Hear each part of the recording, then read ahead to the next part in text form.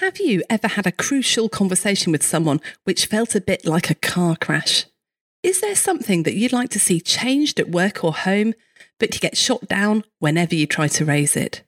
And do you wish that you were able to have calm, rational conversations without feeling like you might say something wrong at any point? If so, this episode's for you. I'm joined once again by Dr. Ed Pooley, GP and expert in communication and time management. We talk about how and why seemingly innocuous conversations can suddenly take a turn for the worse.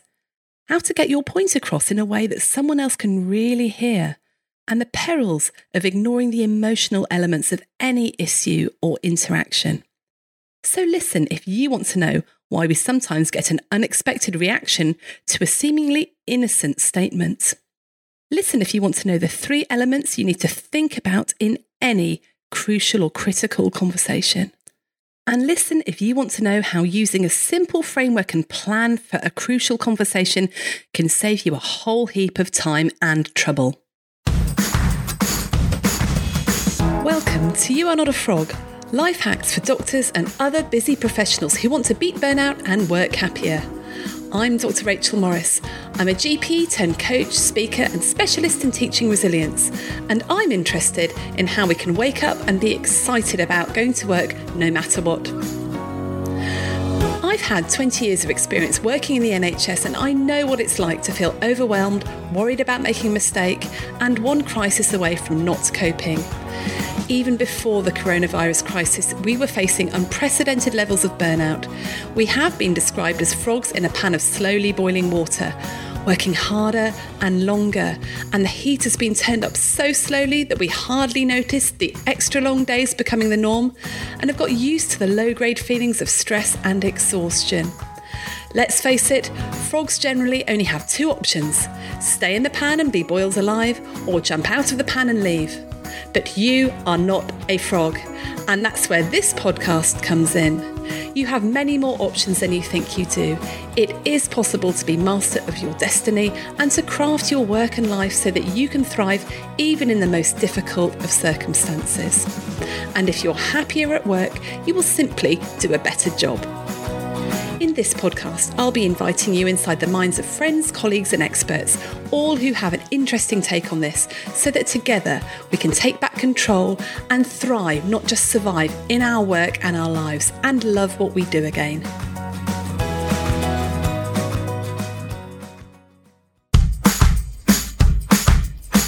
Are you constantly stressed and thinking about work? Does your laptop come with you on holiday? Your to-do list have permanent residence in your brain, and your worry about how to handle the latest crisis wake you up in the small hours.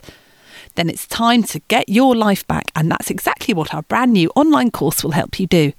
It's a 60-minute reset for healthcare professionals to shift your mindset so you can set boundaries and limits around your work without the endless guilt that you've not done enough.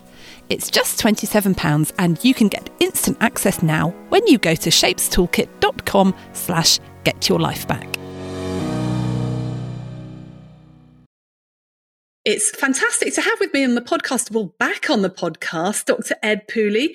Ed's a GP and he's an expert in communication skills and time management. He runs a rapidly growing Facebook group all around difficult conversations and communication. And it's fantastic to have him back because the episode we had before, Time Management in a System Which Sucks, has been incredibly popular. I think people have found it really helpful, Ed. So thank you for coming back on. Thank you for having me. It's a pleasure to join in again and carry on the conversation.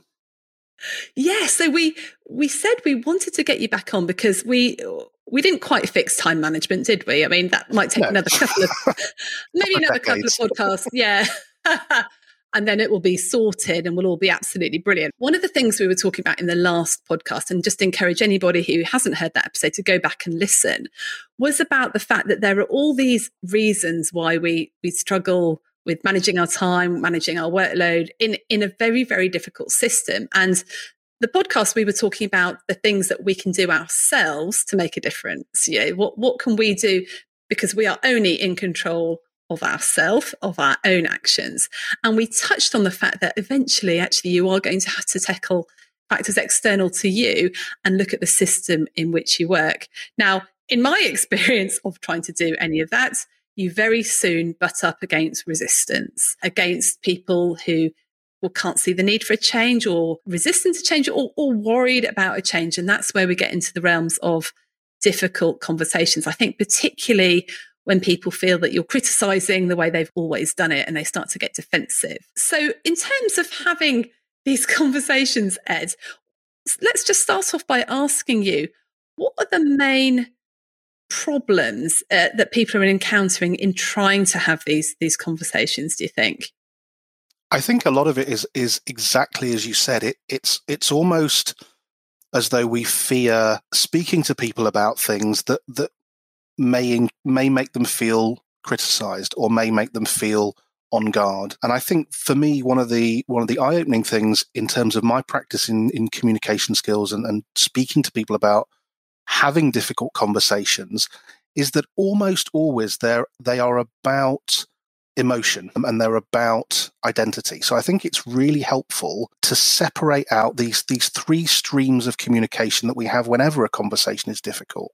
We have the what is said, we have the emotional content, and we have what the meaning of that conversation has on a person's identity. So, for example, when we have difficult conversations, we're almost willing it to be almost like a sugar-coated grenade. It's kind of, we want it to be delivered in such a perfect way, in such the exactly perfect, spot-on choice of words to make our message as well received as possible. And the other person is going to go, oh yes, I fully understand what you said. Perfect, I'll adapt. But we know that never happens. And the reason that never happens is because of the conversation you're having and what it means for that other person in receiving that information and what it means in terms of how it makes them feel as a person. So as you say, one of the challenges we have when talking to somebody else about time management is that very often we're not talking to them to say, well done, your time management is excellent. What you've done has made my life so much easier. We're often talking to them because we're cross or frustrated or something has gone wrong for us. And we're almost looking for to deflect that sense of irritation. It can't be us. It's got to be someone else. And we looked in the last podcast about things that we can individually do to optimize our own time management.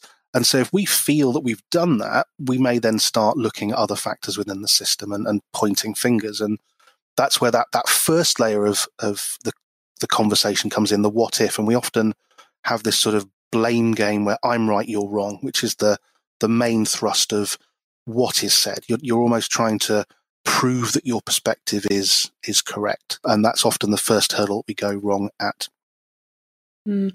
That's really interesting. And I'm just thinking about some conversations that I've had that I was quite shocked about the outcome and where they went. And reflecting on what you've just said about, it's about what is said and the emotional content and the emotional impact and the impact on people's identity. When I've spotted things that can be improved, I have sometimes just gone up to the person who I think could improve them and told them exactly what I thought. And then been really surprised when I've had a very negative or defensive reaction. I remember having a long chat with someone and saying, well, I think, actually, if we could do this and we could do this, and actually this has been really difficult because of this. And about a month later, this person said to me, yes, Rachel, when you had your massive rant at me about how dreadful I was. And I thought to myself, that's interesting because I never saw it as having a massive rant at him about how dreadful he was. I was literally just saying what I'd seen wasn't working and what I thought would be better.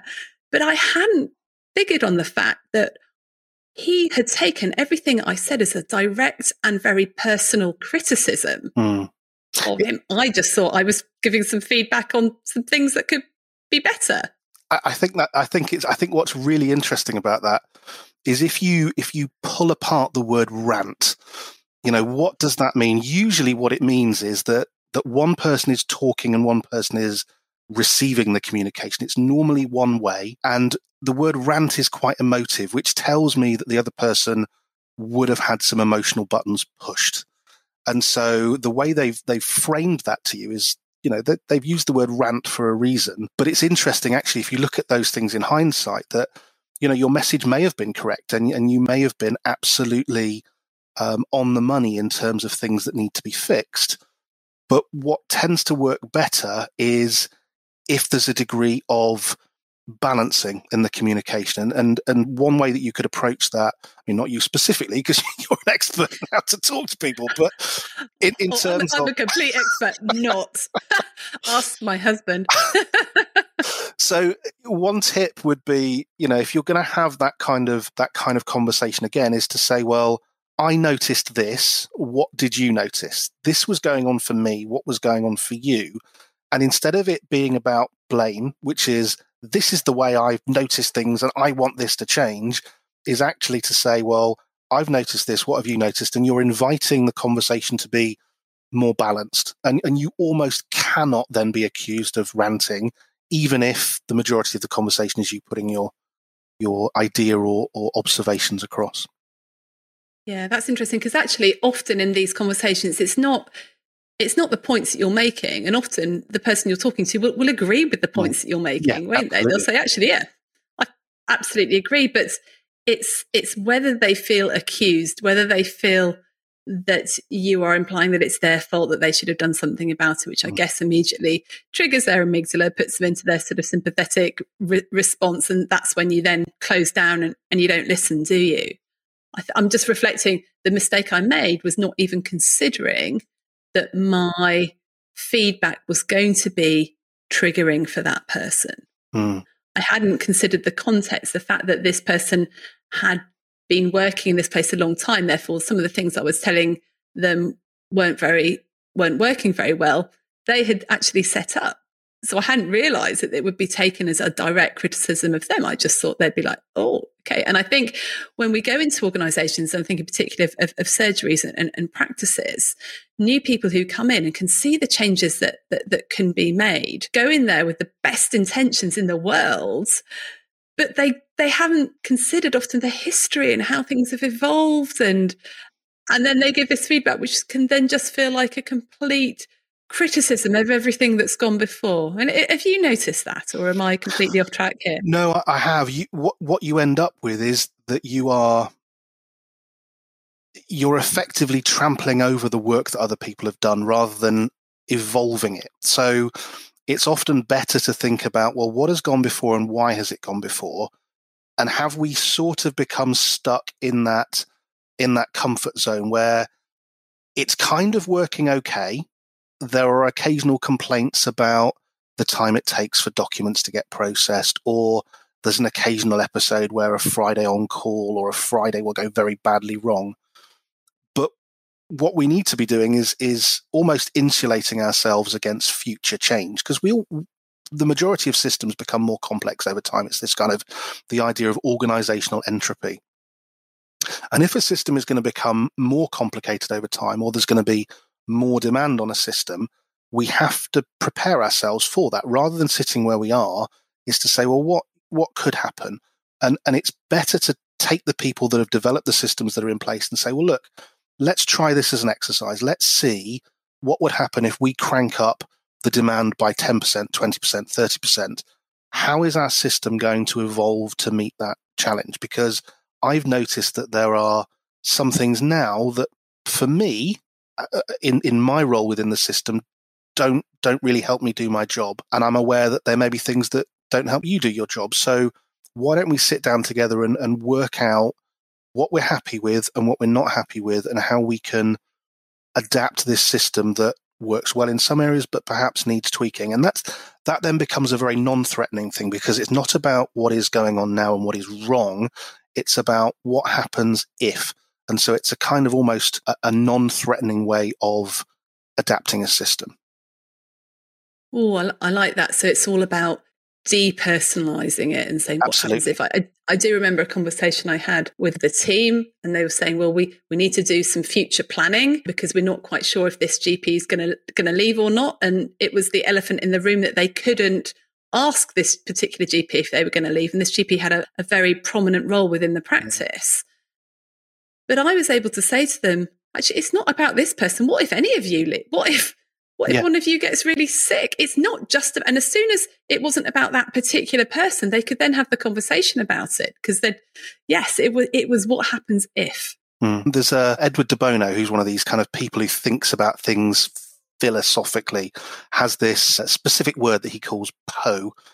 I don't really buy into it, but he's kind of, when he says PO, he means let's talk about the possibilities that we can imagine going forward. And actually what we're doing is by thinking about possibilities, we're engaging the inner child rather than the inner chimp when we're talking about fears and it's all going wrong, what are we going to do? Panic, panic, panic. Well, that's really helpful. I had never thought about depersonalizing stuff by using what if. What if? That's a really good tip. So you need to depersonalize stuff. And if you do, are there any other problems that you see in the content, in the what is said stuff? I think one thing that can happen if you depersonalize it is there is a risk that you'll leave the emotional content behind.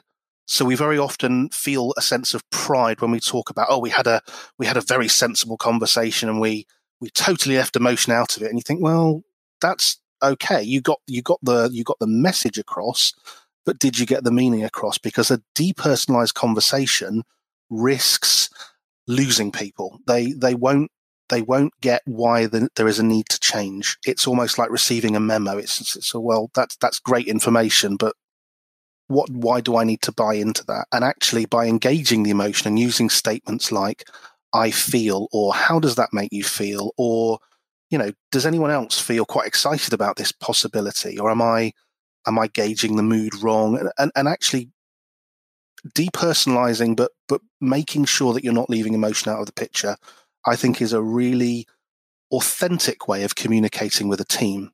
Because if you don't have the emotional content, if anything goes wrong or you need to revisit that discussion, you can then say, well, actually, I know a bit about how Ed feels about this. Ed was very excited to change this part of the system. So actually, if I criticize him, he might take that the wrong way. And I wouldn't want him to, because actually I'm just making a suggestion, a bit like the example you gave at the very start. And so I think people having an awareness about how you feel about things, what it means for you. And certainly when we talk about identity, if you're the kind of person who likes to come up with ideas and implement them, and you get a degree of self-worth from that, if your ideas aren't listened to or implemented, you're going to feel very irritated and frustrated being in a system that doesn't listen to you. And that's different to a system where your ideas have been accepted and looked at and evaluated, and then kind of say, well, yeah, actually there is some really good stuff in here. Let's run with it. We can't run with all of it because actually for X, Y, and Z reason that may not work for us. But how about if we try a little implementation of that, get some feedback, and if it works well, what a great addition you've made to how this system works. So you ignore emotion at your peril, but actually it's much better to be expressing it as I feel this, rather than A, assuming how someone else is going to feel, or B, forgetting to think about how you might trigger them, how you might trigger those feelings and reactions. Yeah, and we certainly use that approach, these sort of I statements, I feel, I believe, when we're talking about assertiveness training, because the same principle applies, that you are giving an authentic statement of how you feel, and the other person is then not able to, in some ways, criticize you, because it's not I think, or this is my idea, and the person says, well, that's a silly idea, or you're acknowledging that there are various parts to a conversation. There's the words, the emotion, the identity. And I think having awareness of all three makes you a very, very powerful communicator and very powerful influencer. And it feels much better when you're the recipient or the communicator giving that message. You just feel heard and listened to in a different way. It's not without its challenges, because there are some people who really don't like talking in emotional terms, or who might see it as a little bit wishy-washy, or a little bit sort of like we're not really dealing with the issues, we're dealing with feelings, and feelings aren't important. But for the majority of people, actually it's important to have both content and feelings. I think we're very bad at being able to express how we feel. I was listening to a podcast, one of the Rangan Chatterjee podcasts, about how to develop really authentic relationships. A fantastic couple of people who ran a course in Stanford about how to develop really good relationships in the workplace. They were saying that often when we say we feel, we're actually talking about our thoughts. Yeah. So I feel that you're not listening to me. That isn't a feeling, that's a thought. Yeah. I think that you're not listening to me, and I'm assuming your intention. I don't actually know that. What I should be saying is, I'm feeling upset because you're not making eye contact with me, and I'm worried that you're not listening to me. That's very different, and it takes the judgment out of it. But I think we often do confuse thoughts and feelings. Yeah, we do all sorts of little games to get us out of saying how we really feel or diluting our message. So I was reflecting back when you gave your first example of going into a situation and giving your feedback. Certainly what I used to do was to say, it's all gone terribly wrong here, hasn't it? It was all sort of depersonalized, but it wasn't owning it. It was also kind of being attacking as well, but in a way that wasn't about me and you. It was about, this system's just all gone wrong, hasn't it? And again, if you're not communicating the message you need to communicate, that's when things start to go wrong. So actually, it's easier to make little adjustments to systems and to say how you feel rather than save it all up. So if we look at, for instance, giving feedback, a very popular model of feedback is something called the CORBS model. And CORBS is an acronym which stands for clear, owned, regular, balanced, and specific. So if we're going to give feedback, you need to give a very clear statement about feedback. Don't be wishy-washy about it. You can say, what have you noticed about what happened or what went wrong here? This is an observation that I've made. One of the things people often get wrong with feedback is they say, everyone's noticed, which tends to put people on edge really, really quickly, because if you're the person receiving feedback, you're then looking around going, well, this doesn't feel very safe anymore. Everyone's noticed this about me. And giving regular feedback as well. So not waiting for things to hit crunch point and then jumping in because you have to do something. Giving little bits of regular feedback, positive and negative, which is the balanced part of it, is actually really helpful. And I like to think about it in terms of how autopilots work. They make little course corrections on a plane's journey to keep it on track. They don't micromanage, which is where you have a very, very set trajectory and any deviation is not tolerated or even allowed. You allow little deviations and then you say, well, are we still going in the right direction? Are we still doing okay? Yes, we are. Carry on. And the specific part comes from, if you're going to give feedback, don't make it about everything's gone wrong or you're always doing this to me. Make it about something very specific, because if we deal with that, then we can usually find a solution more quickly. I get it. You're pushed for time, and with over 200 episodes, how do you know which is going to be the one that lifts you out of the saucepan and back to thriving at work? Never fear, the You Are Not a Frog podcast quiz is here. Find out if you're a super squirrel, brilliant badger or mighty mole, and I'll send you a personalised playlist with the top 5 episodes that will make the biggest difference to you. Discover your top of the hops, top 5 episodes, and leap into your happiest, thriving self again. Just go to youarenotafrog.com/quiz. Oh, that's really good advice. I remember going on a marriage course years ago, and they sort of said, when you talk to each other, you are banned from saying you always or you never. Yeah, absolutely. Because it makes it not about a specific event. And if you're making it's what we call almost like an identity level challenge. It's the difference between saying to a child, you did something naughty versus you're a naughty boy. If you receive the message all the time that you're a naughty boy, that's going to have a very different psychological impact on you than if what you do is naughty, which is almost by definition modifiable. So what if you need to have an assertive conversation or a difficult conversation with someone about something that they have done? So actually this is quite personal, maybe about their manner or about the way that they've treated you or someone that you've seen or something that they are doing regularly that's causing real problems. So actually it is quite difficult.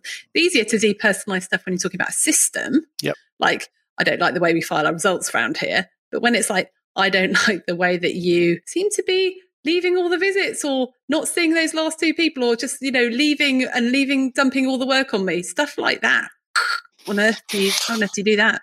I think the trick here is that you have to. So if that was me in that situation, I wouldn't use the word feedback because feedback tends to put people on high alert. I would say something like, "Can we have a conversation about the visits?"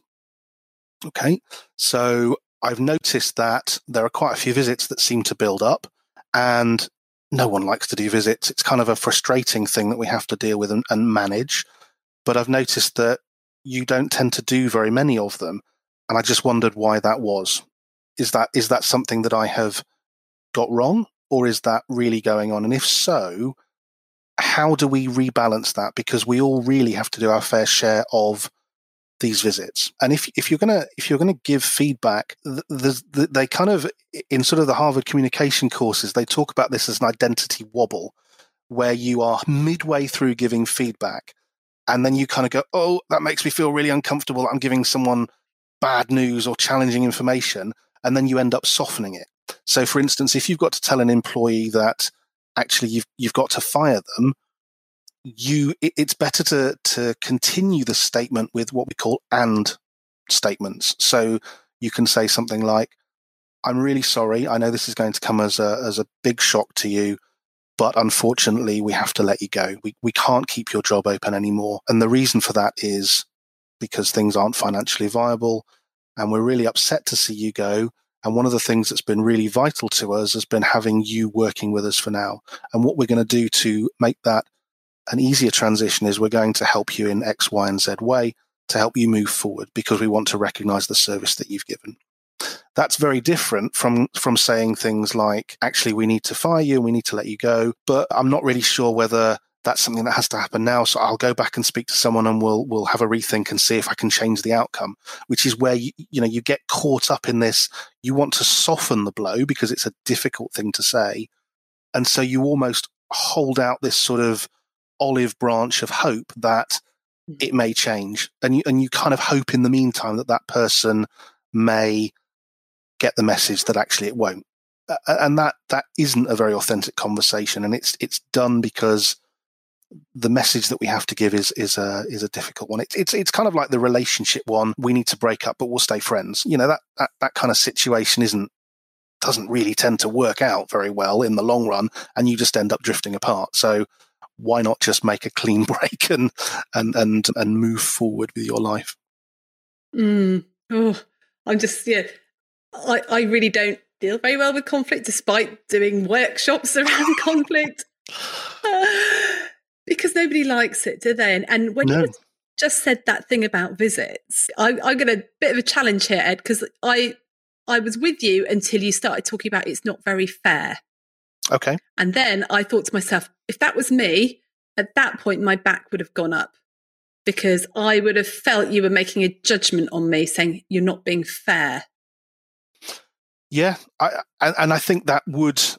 I think if I was in that moment having that conversation, part of it is responding to that. So if you can see someone's heckles raising, you can say, well, this is my observation. And actually what I want to do is I want to get your input on this. To me, it doesn't feel fair. How does it feel for you? So what you're doing is you're turning that from that I'm right, you're wrong into more of a learning conversation. So yeah, I should have chosen my words more carefully there about this is my understanding and this is my observation. What I'm interested in is what's your observation on this. Is it that actually you're sitting going through loads and loads of quaff stuff and actually earning lots of money for the practice rather than visits? Because if that's an unseen thing and I'm judging you on the one bit that I can see, maybe I'm not seeing the big picture. And actually then that might lead to a conversation about maybe you're really worried about the financial elements of the practice and you're less worried about home visits. But actually, maybe we should all be worried about the financial elements so that we don't have other conversations where you come to me and say, well, you're not pulling your weight financially. it opens up the conversation by turning it from a kind of an I'm right, you're wrong conversation into a learning conversation. I think that's a really, really helpful distinction to make. I think for me, that illustrates how careful you have to be with the way that you phrase things, and just one nuance of it's not fair, or to me, it doesn't seem fair. And it's really important to point that out. It doesn't feel fair, because then the other person can see what the impact is on you. And also what you're doing is revealing the story in your head about what's going on.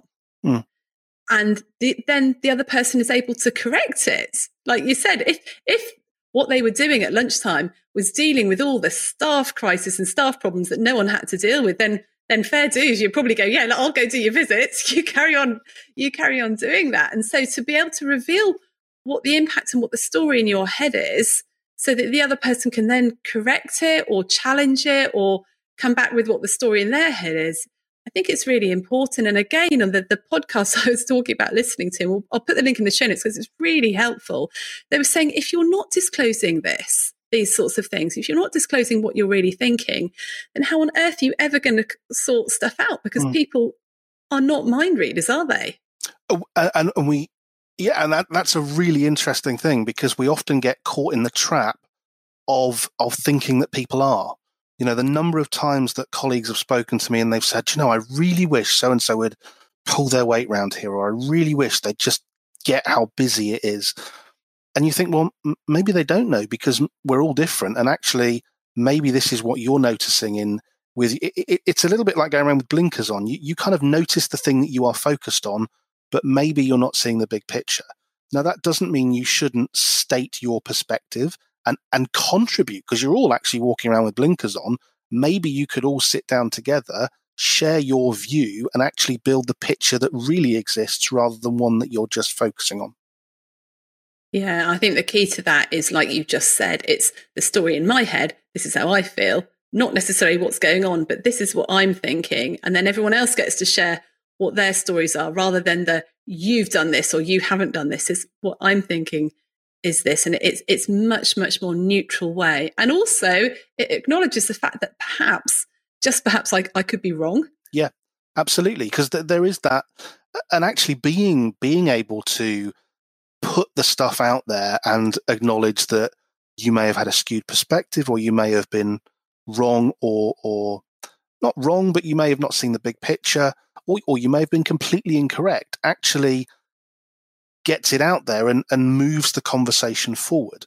We've all been in situations, and this comes up a lot in romantic relationships, where you have an argument and you say things, and then afterwards you kind of have almost the debrief, where you're like, well, I didn't mean to say it like that. What I really meant was this. And then the person goes, yes, I understand that. It's like, well, why didn't you have that conversation in the beginning? And then all of the frustration and all the anger could have been avoided. Yeah. Oh, all this is it again. And I think I say this in every podcast I do at the moment. Why didn't we learn this at medical school? I think. I mean, I've thought about this a lot.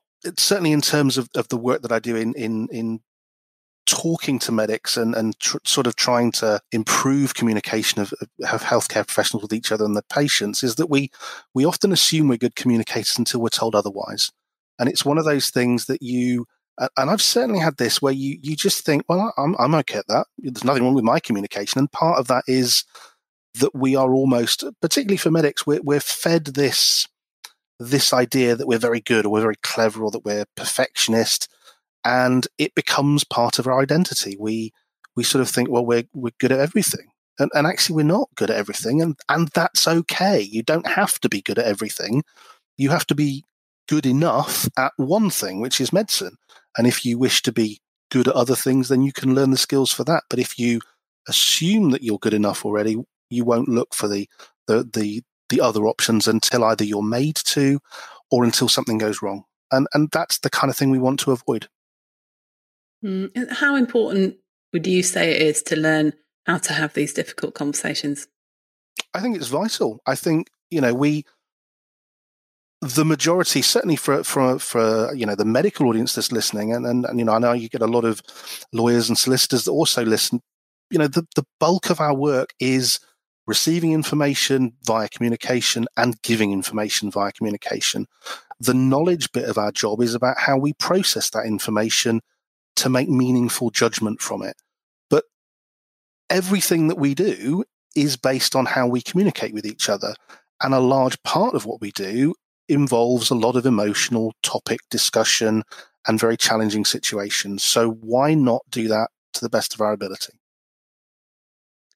So, Ed, if somebody wanted to just start off with a small conversation and they just wanted a really quick framework for having it, what would you suggest? I know you've already mentioned that one, which is the CORBS. CORBS framework.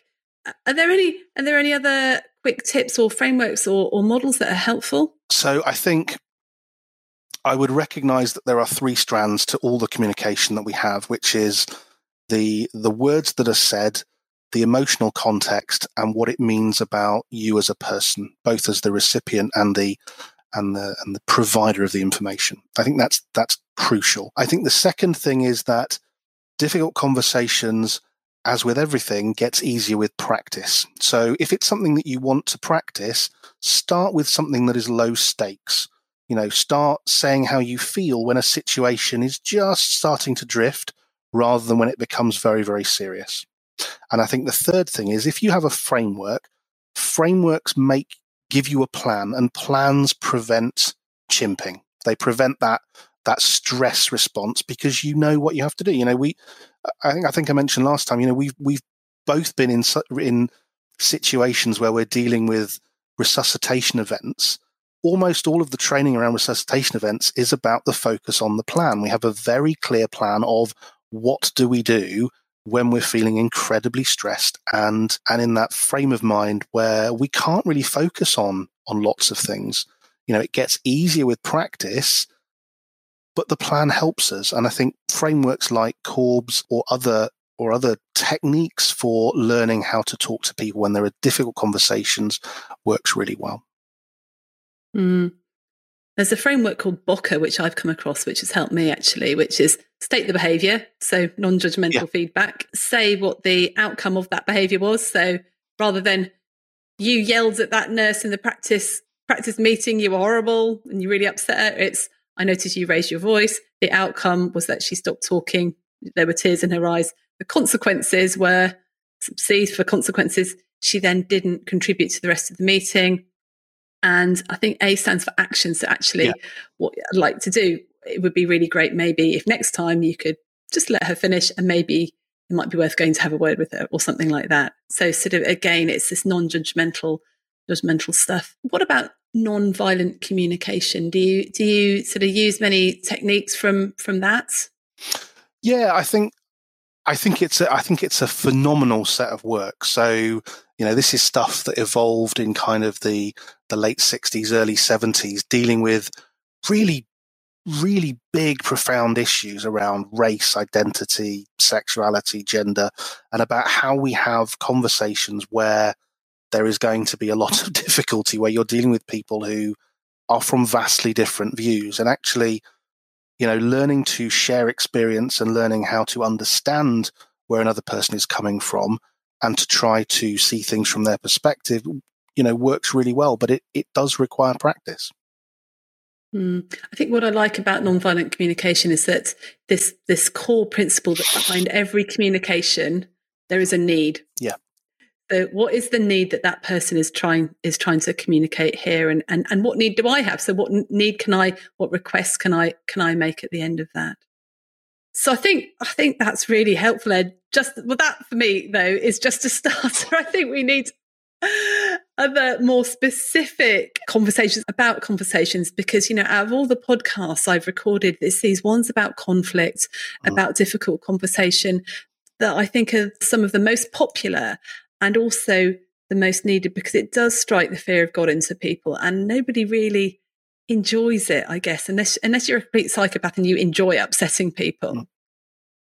But it's difficult, and I think if you want to develop into an authentic leader and a good leader, we really, really need to know how to do this. So Are there any particular resources that you would point people towards? So there's two books that I recommend for almost everyone when dealing with conflict. So the first one is called Getting to Yes, which is quite an old book. I forget the name of the first author, but the second author is William Ury, who's Fry, I think, the first author. Yeah, Fry and Ury. The second one is William Ury's second book, which is The Power of a Positive No, which is talking about what it means when we say no, and actually we're saying yes to ourselves. We're not avoiding. We're not being aggressive. We're not, it gives you a set of techniques for dealing with things. And the third one, which I found really helpful, certainly in terms of my medical work, is a book called Never Split the Difference by Chris Voss, who's a former FBI hostage negotiator. And he talks about, well, how do you have conversations where, there are potentially lives on the line with people who really only want to talk about what they want and don't want to hear what you're saying. And how do you have that kind of conversation? And some of the techniques he raises are absolutely brilliant in terms of how they can be applied to everyday life. I think there are possibly some practice meetings that almost get into this sort of I want £1 million situation. in a helicopter to get me out of here. Yeah. Oh dear. And I think the reality is, and the importance of all this is, conflict is everywhere. And either you talk about it and you have those conversations, or it's still there, but it's just festering under the surface. And that is never a healthy place for an organisation, is it? No, we end up in almost this cycle of organisational passive aggression, which doesn't help anyone. It makes everyone feel on edge. Things don't get fixed because you're too worried about upsetting some person in a part of your organisation, and then the whole system slowly grinds to a halt. Yeah, totally. So we need to know how to do this. So Ed, what would your 3 top tips be for starting to deal with conflict? I think the things that I would say, number one is when you start to recognise that there's an issue, find a way of authentically communicating that. Don't leave it to sit until it becomes a bigger issue.